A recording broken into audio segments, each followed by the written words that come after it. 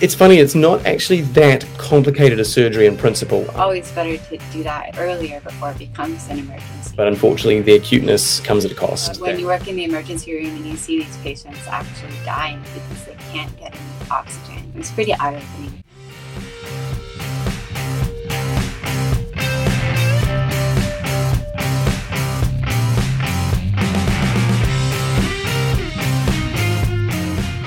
We have a very special guest today, Dr. Mike King. He is a board-certified veterinary surgeon at Canada West Veterinary Specialist. We'd always want people to be aware of the airway issue. Bulldogs and French bulldogs. They are lovely dogs, personality-wise, and they look really cute. But unfortunately, their cuteness of their sort of squished faces comes at a cost, that they don't have great airflow through their nose or their mouth and their throat, and that can result in serious problems when they get too active, about obstruction with airflow or heat stress and heat stroke. And we can do surgeries that can improve this within the throat, that can help, but it doesn't resolve it completely. And we see a lot of those because they're a pretty popular breed for understandable reasons. They're really lovely dogs and like I said, look really cute. So people need to be aware to get them checked out to see if their veterinarian thinks, okay, the amount that they're breathing and what they're having trouble with warrants surgical correction or not early on, because the earlier you do it, then the better the outcome later on. And probably another one where you would want to have insurance before it's identified. Problem. How do I know if my bulldog needs airway surgery? Largely, it comes down to the degree of noise they have, honestly, during the day. So if they're a dog that when they're walking around the house, they're no noisier than your typical Labrador. And when they go outside and they're running around, they're panting, but they're not really making much additional noise, that's okay. Maybe if they get really worked up, they start to have the sort of kind of thing going on. But if it has to take quite a lot of activity to get there, then they're probably doing all right.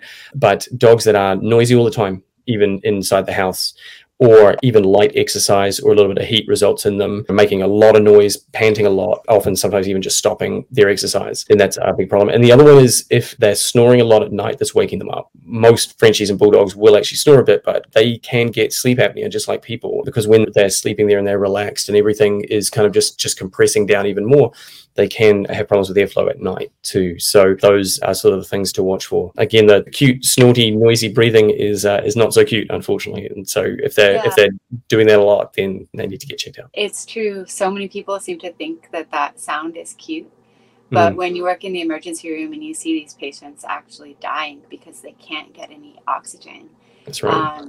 And then you look in the back of their airway and it's all clogged up with a really big soft palate, a massive tongue, literally like have something shoved down your throat and blocking all the air. And their nostrils being so small, it's like breathing through a straw. There's really nothing cute about not being able to breathe. And so a lot of these dogs really do need airway surgery to help kind of debulk a lot of those structures so that they can actually get airflow to their lungs. And make it so that when they are being active, they're not getting a lot of swelling back there that makes it even worse, right? Yeah, that's true, right? Because all of that noise, that's turbulence. That's airflow not passing smoothly. And the more turbulence you get, the more inflammation and swelling you get back there. So always better to do that earlier before it becomes an emergency. Yeah, absolutely. We've had, this weekend we're taping, it's really hot outside, it's up to 30 degrees, and this is the kind of thing when a young Frenchie or Bulldog might have been doing fine through the winter, and then it's getting hot out and suddenly they are struggling to breathe because they have to pant, and panting has everything moving in there so much more, and that you don't have free airflow, then you're in big trouble. Yeah, there have been so many cases of these dogs coming in with respiratory distress, and to intubate them, you have to literally have people pry this massive soft palate off of their airway just so that you can actually see it. And when you actually see like, oh my God, this is what they're trying to breathe through every day, it's pretty eye-opening. So the other flip side of that is when they're recovering from the surgery, and we have a tube down their throat during the surgery, and we always tell folks that the tricky part of the surgery is recovery from the anesthetic, because they've got some swelling in the back of their throat, all their muscles are relaxed, and we have to pull the tube out at some point. And some of these dogs, they wake up, and normally with most dogs with most surgeries, we wait until they swallow and then we pull the tube. And you see some of these bulldogs and they sit up and they are wide awake and they're looking around and they've never breathed better, and they've got a tube in their throat and they don't swallow, they don't move because they do not want you to take it away because it feels amazing. That's right. Yeah, I remember one day I was at the farmer's market and I heard a dog from the other side of the farmer's market just like struggling to breathe, like Yeah. and it made its way around, and it wasn't even a year old, and I was like, Yeah. a bulldog, and I was like, have you met with your vet? There's a surgery that these dogs need to get. Totally. And the girl's like, oh, my boyfriend doesn't want to put him through it, and it's really expensive. And yeah, when it turns into an emergency, it starts getting warmer. It's a lot more expensive to deal with it then. And a lot less successful. Yeah, and then I actually saw him again not long later, and he was breathing fine and had gotten the surgery, and they were super happy. Awesome. So awesome.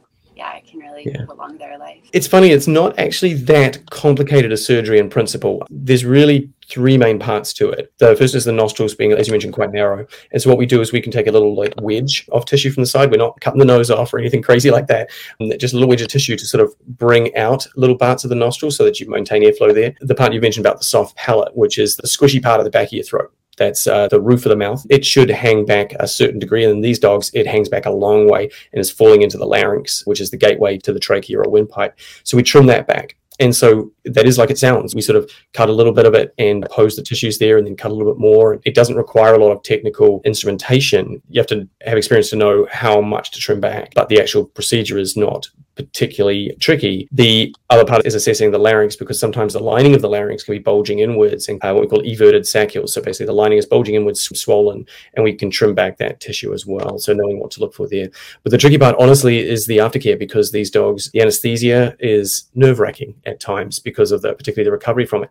Some of them need to have, as you know, so a lot of oxygen supplementation. We even sometimes put them on the equivalent of a CPAP machine. If people have sleep apnea, they know what those are, where you're sort of blowing air up into the nose to try and keep the airway open while they're recovering over the first few hours or even over the first night after surgery. And in some cases, particularly with really thick-necked English bulldogs, we have to do a temporary tracheostomy, meaning you make an incision down in the neck here to place a tube there to bypass everything higher up and allow them to fully recover from that before you remove that tube. So a straightforward one is actually very straightforward, and they can recover well, and they can be looking at you like it's not a big deal, and we can almost send them home that night. We don't, because we need to monitor them, but they're looking so good, right through to being where they just can't recover well, and we have to do those other interventions. The more complicated ones need totally, and you can't always predict it. Yeah.